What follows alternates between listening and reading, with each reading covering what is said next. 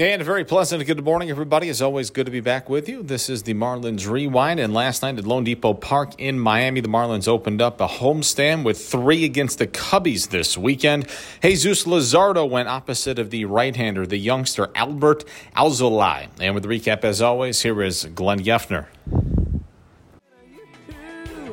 Back at Lone Depot Park, where the Marlins outlast the Cubs 14-10, 24 runs on 30 hits in 4 hours, 14 minutes, the longest 9-inning game in Marlins franchise history.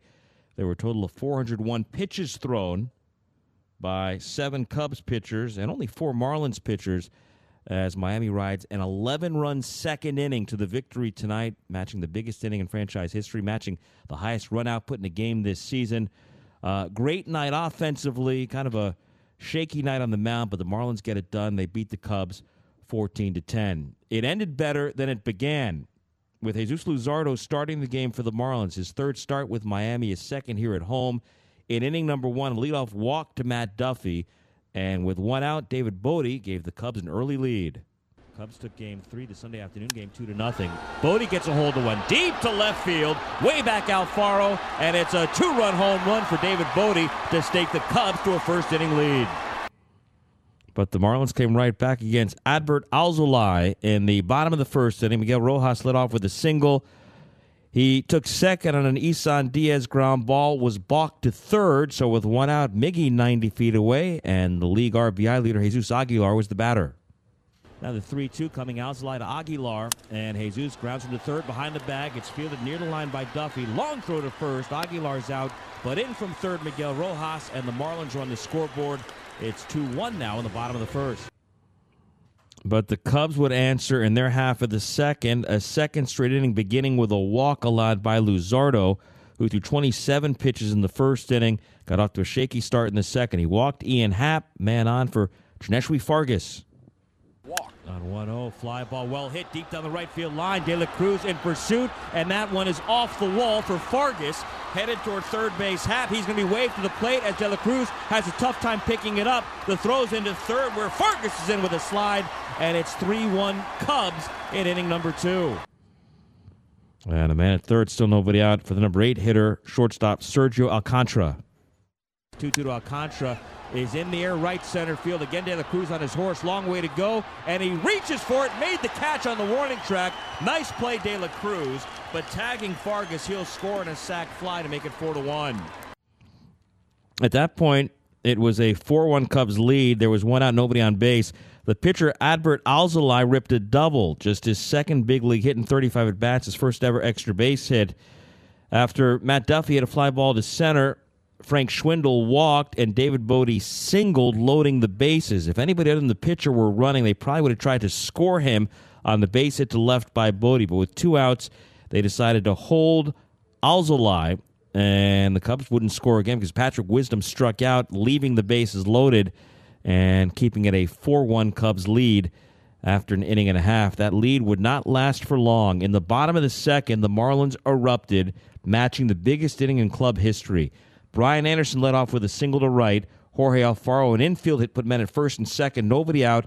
Alex Jackson drew a walk, so the bases were loaded for the rookie right fielder, Bryan De La Cruz. Bases loaded, nobody out. Payoff pitch. A swing and a drive, well hit, deep left field, way back. It is a grand slam home run. De La Cruz got the slider, and he launched it into the Marlins bullpen to turn this game around. It's 5-4 Miami. De La Cruz had his second 3-hit game tonight.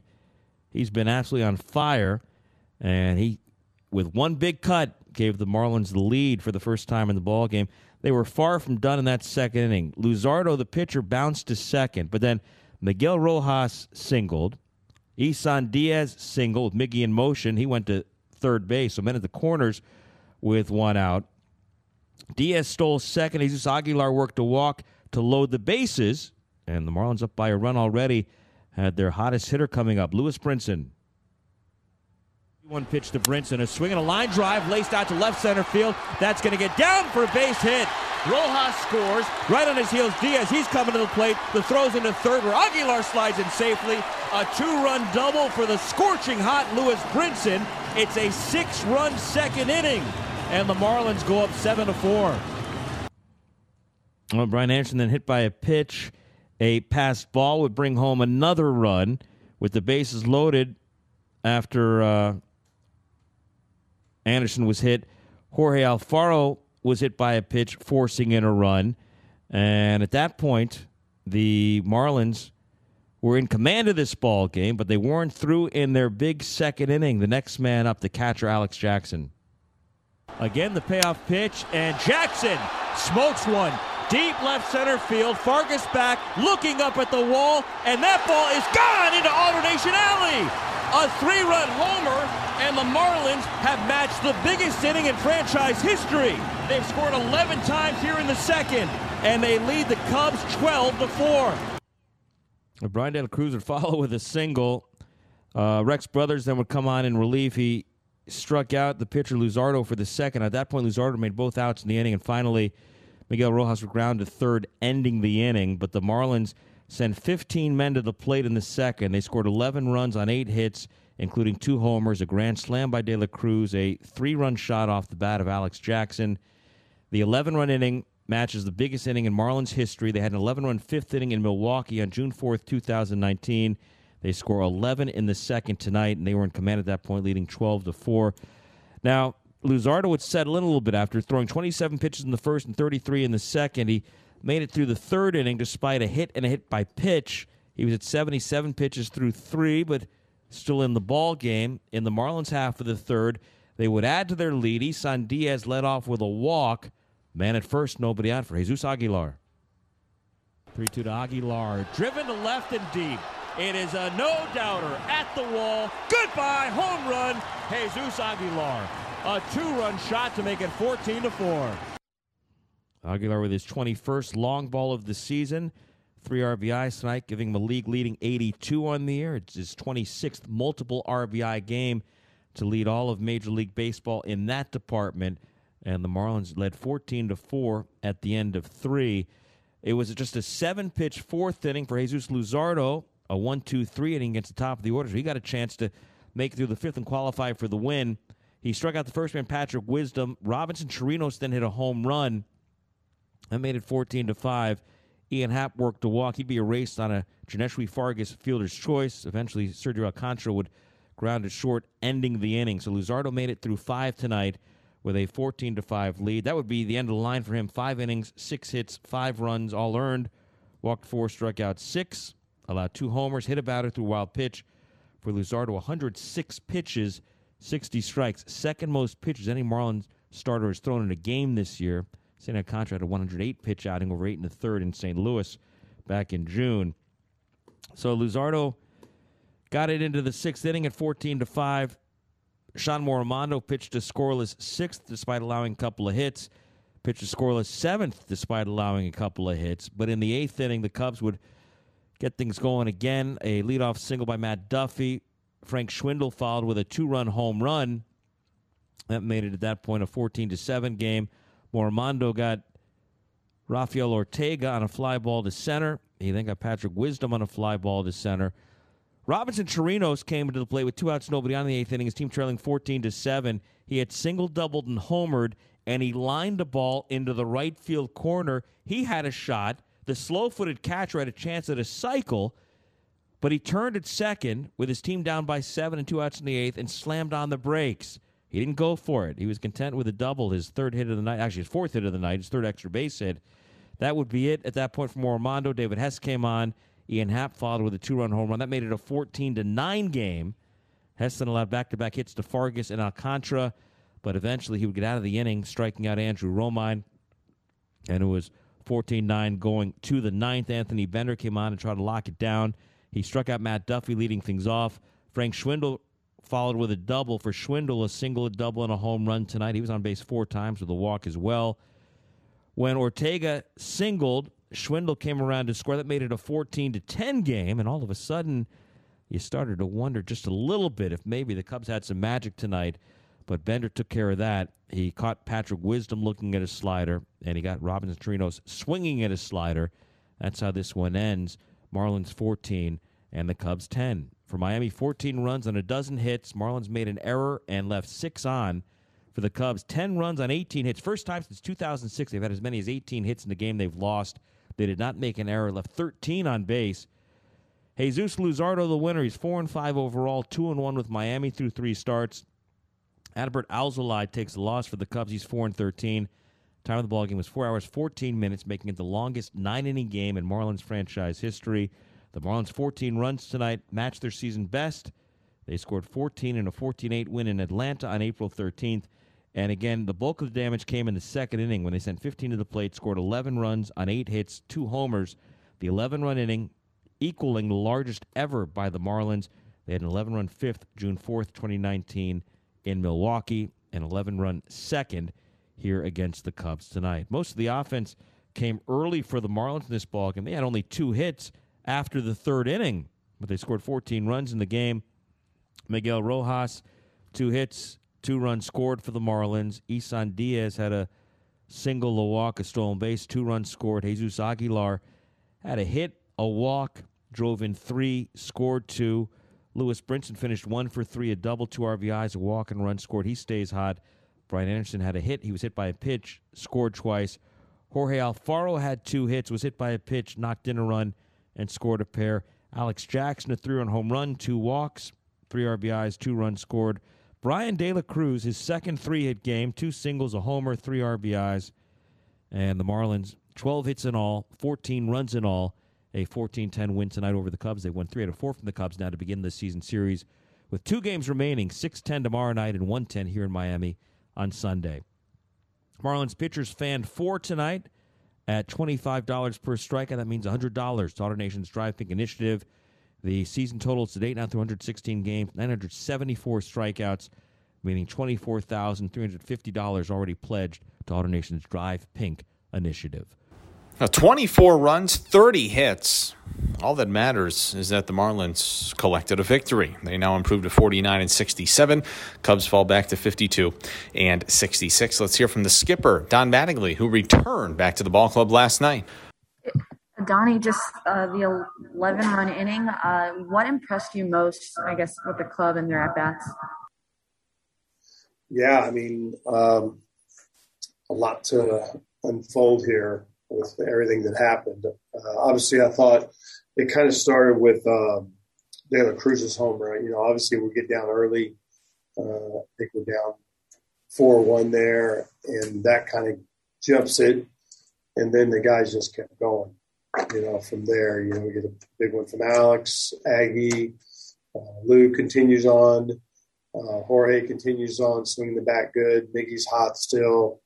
Obviously, the offense really just kind of on point all night long, really from the very beginning. Even the first run we get, when they get 2, gets us right back in the game. It gets momentum back on our side, at least for a minute there.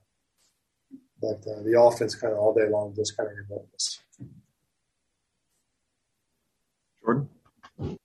Yeah, hey, Donnie. You mentioned meeting Alex Jackson for the first time. Obviously, you've only seen De La Cruz in a game live once. Thoughts on the kids now that you're getting the chance to see him in person? De La Cruz specifically with a couple of plays defensively as well. Yeah, I mean, and I feel like I know these guys a lot better than I, you know, just by seeing them short time because I've watched so many. I feel like I've watched them play now all of a sudden, you know, 8-10 games. So, you know, De La Cruz, his at-bats are impressive. His defense seems to be solid in everything he does. He had that one little, misstep maybe on the over in the ball down the right field line. But his defense seems to be, you know, right on with his kind of routes and what he's able to do out there. And Alex just seeing him for the first time, you know, I don't realize how physical he is. You watch on TV. It's a lot, you know, that ball hits out to left center. Ball's really high. You don't see many of those go out here. That ball just kind of keeps going.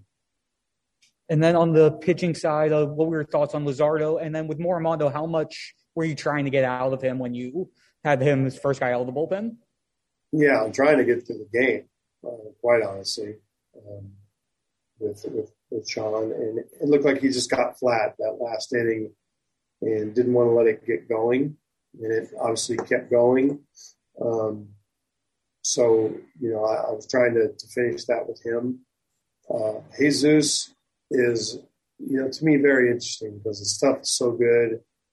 And really, I think probably my thoughts for him are just keep getting better, right? Just keep improving.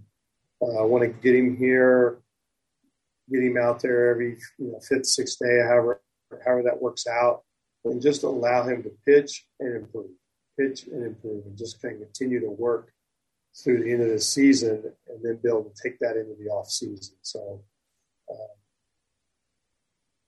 so it's the first time obviously I've seen him pitch. His stuff obviously is good, and just want to kind of get him on a route that keeps him improving and getting better. Danny Alvarez. Yeah, Danny, with Jesus, the first couple innings were obviously rough for him, but then when he had the run support, what did you see different from Jesus? Maybe an adjustment that he made, or something that you like from the second inning until the end of this performance? Again, the first time for me to see him other than TV, and you do get a little sense of like he's amped up early on. I think obviously the runs probably help you relax some, and just getting a little time in between and just wearing him down a little bit. But he does seem amped up when he pitches. It seems like the more he relaxes, the better his stuff gets. And, that's just time, right, for me with a guy like that. That's why I say get him out there every fifth, sixth day, let him continue to pitch, continue to work, make adjustments in between, keep working, and be able to take that into the winter and have some steadiness and consistency in what we do with it. Ethan. Thanks, Jason. Hey, Donnie. Good to see you again. How are you feeling? I'm outside sitting for 4 hours. How on the right end of that, so that was good. How was it? Like, was it just business as usual today? Was it a little different after the 2-week break? And what was it like? How happy were you to be back? No, it felt great to be back. I was lost, honestly. It felt like I was just like rushing around all day. I felt, just kind of out of sorts, honestly, out of my routine. So hopefully it won't take long. And then with De La Cruz, like Jordan mentioned, did you know coming over? Did you hear how good he was defensively? Because he's flashed brilliance out there so far. Not really. I think always the first thing you look at is can he hit, right? And so you're looking at the offensive side of that. And I've been really, I'd say, pleasant. I don't know if I should be surprised because I didn't know enough about him from the defensive side. But it's been a nice surprise to see him play out there. He seems so sure of himself. That's one thing I've noticed. That he seems so comfortable in what he's doing. Christina had another one. Yeah, Donnie, just, a lot is said over the years, September call-ups, they can be misleading how guys do, but just for a guy like Jackson, even De La Cruz, to have that additional month, how much can it give you guys a better idea of them and just maybe their comfort level as well as players? Yeah, I think both sides. Everybody gets to take a look for an extended period of time, and he gets to be comfortable, with the staff as he catches more guys and is involved with more guys. So I think it's both sides of the coin on that. Everybody gets a better look, and then he gets more time to work with our guys. And Jordan, I think we know what your question is going to be. Yeah, hey, Donnie. It wouldn't be your first post-game session back, but I didn't ask the question we've been asking basically all season. Do you have a starter to announce for tomorrow? We do. Thompson. Yeah, we're going to bump him a little bit the off day, and then so don't ask me on Sunday. Marlins manager Don Mattingly after the Marlins 14-10 win over the Chicago Cubs last night. Game 2 of this series comes your way at 6:10 tonight. Zach Davies will be on the mound for Chicago to be determined who takes the ball for the Marlins. 6:10 first pitch, 5:40 airtime with the Marlins on deck. And as always, we hope you find some time to join us on the Marlins Radio Network, driven by AutoNation.